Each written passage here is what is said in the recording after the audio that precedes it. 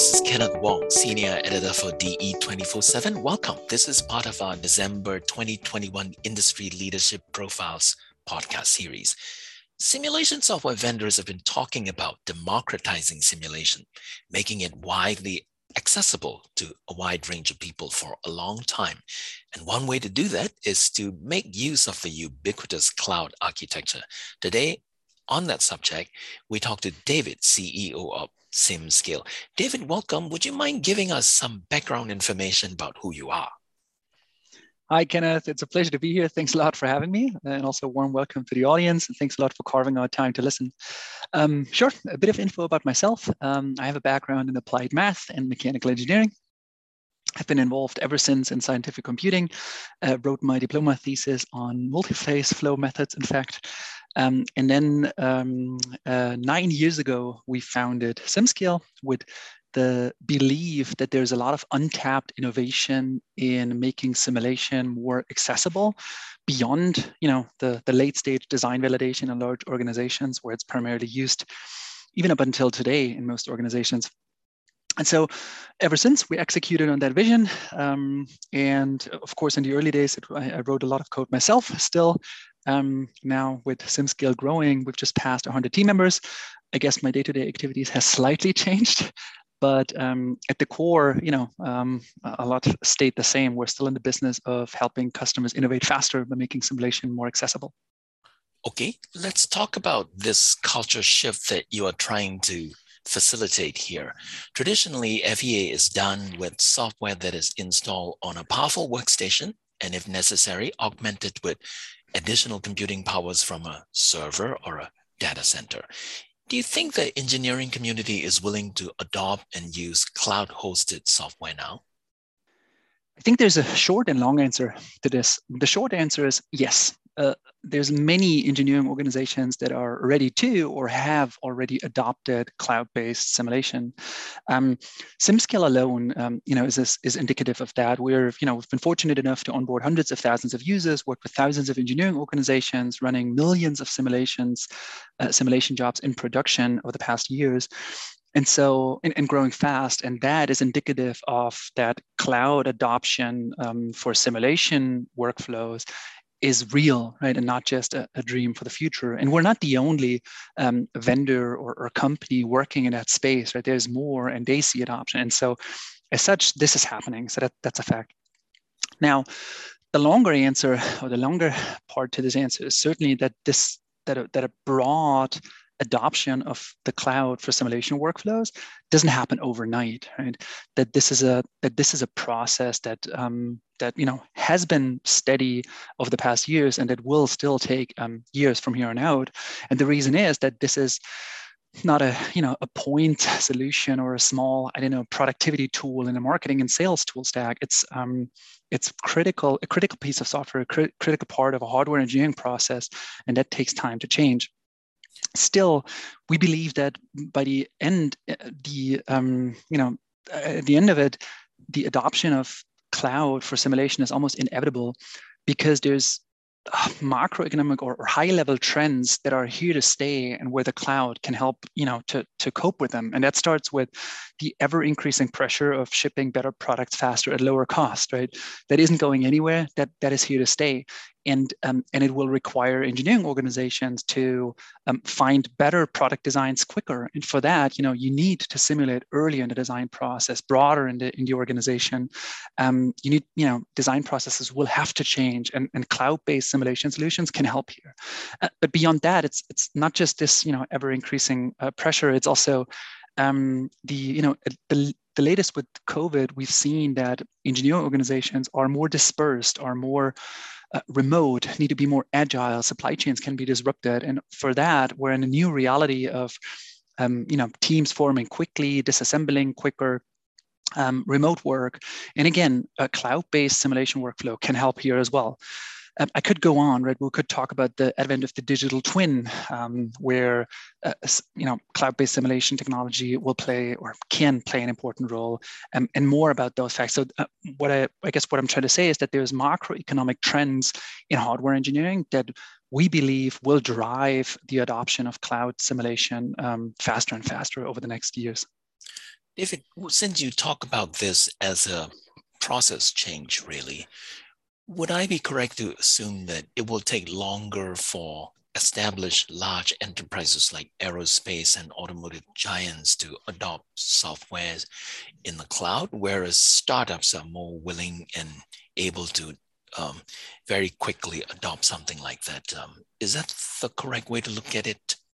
I think by gross and large, yes. I think I don't think it's 100% correlated with the size of the organization, but I think by gross and large, yeah, the like changing existing sort of incumbent workflows, calibrated, validated simulation models is certainly taking longer than an organization that sets up, a fresh design software stack or engineering software stack for sure. Yeah.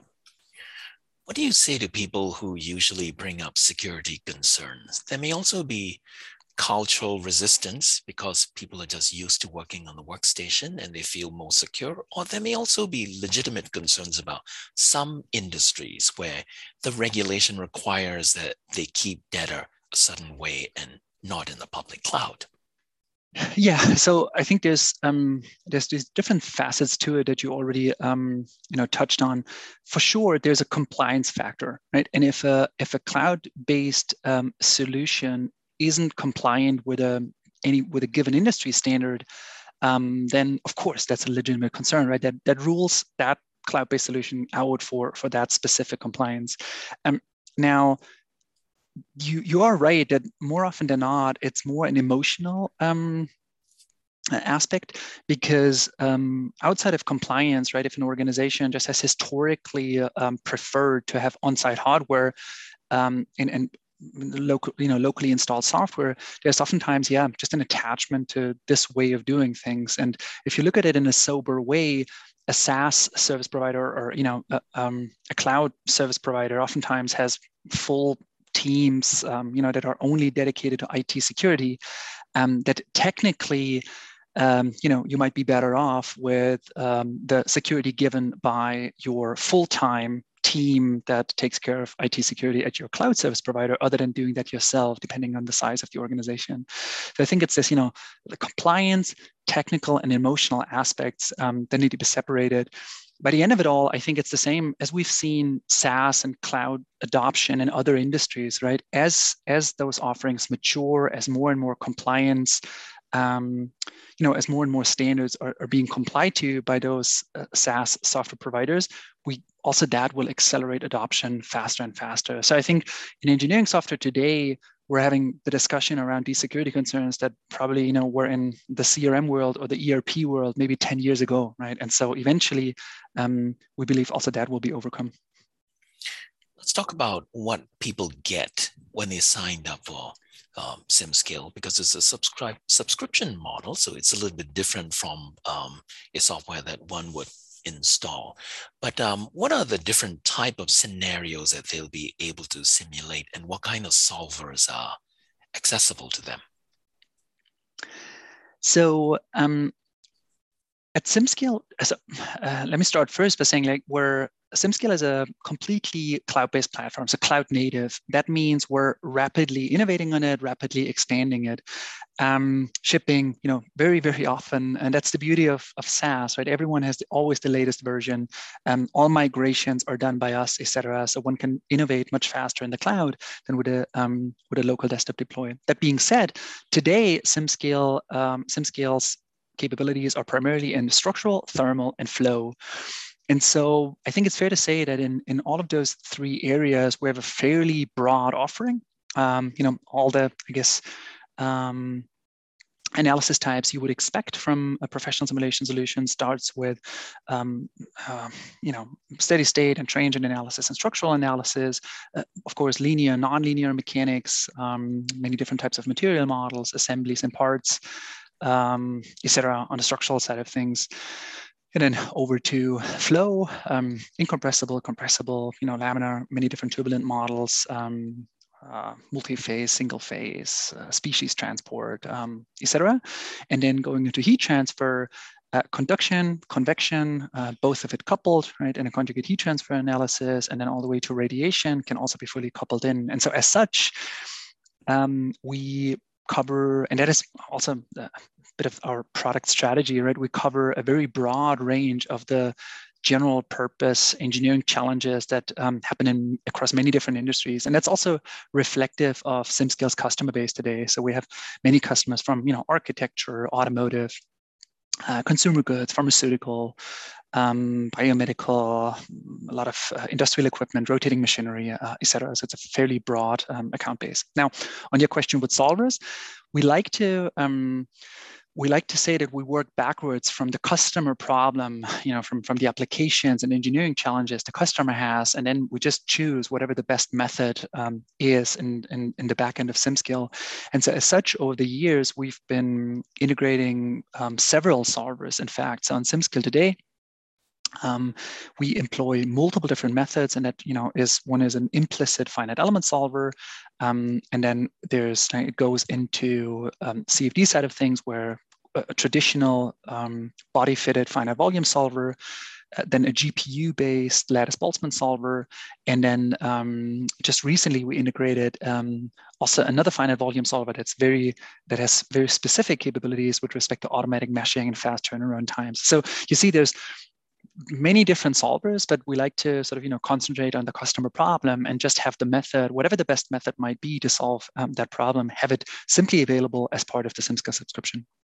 A lot of the people who use simulation tends to want to do what is known as design of experiment. So a wide swath of design options evaluated at the same time. So when the results come out, they can pick and choose the best, the most stable, the optimal design. In order to do that, people often say that it's been really difficult to estimate how much a particular session will cost.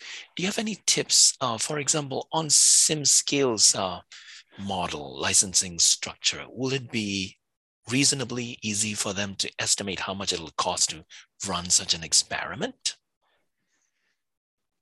So I think there's, I guess, probably three novel aspects here when you go with this into the cloud. The first, it starts with the licensing model. Many licensing models of traditional, desktop deployed softwares have the limitation that you can only use it on so and so many cores, right, or on so and so many nodes.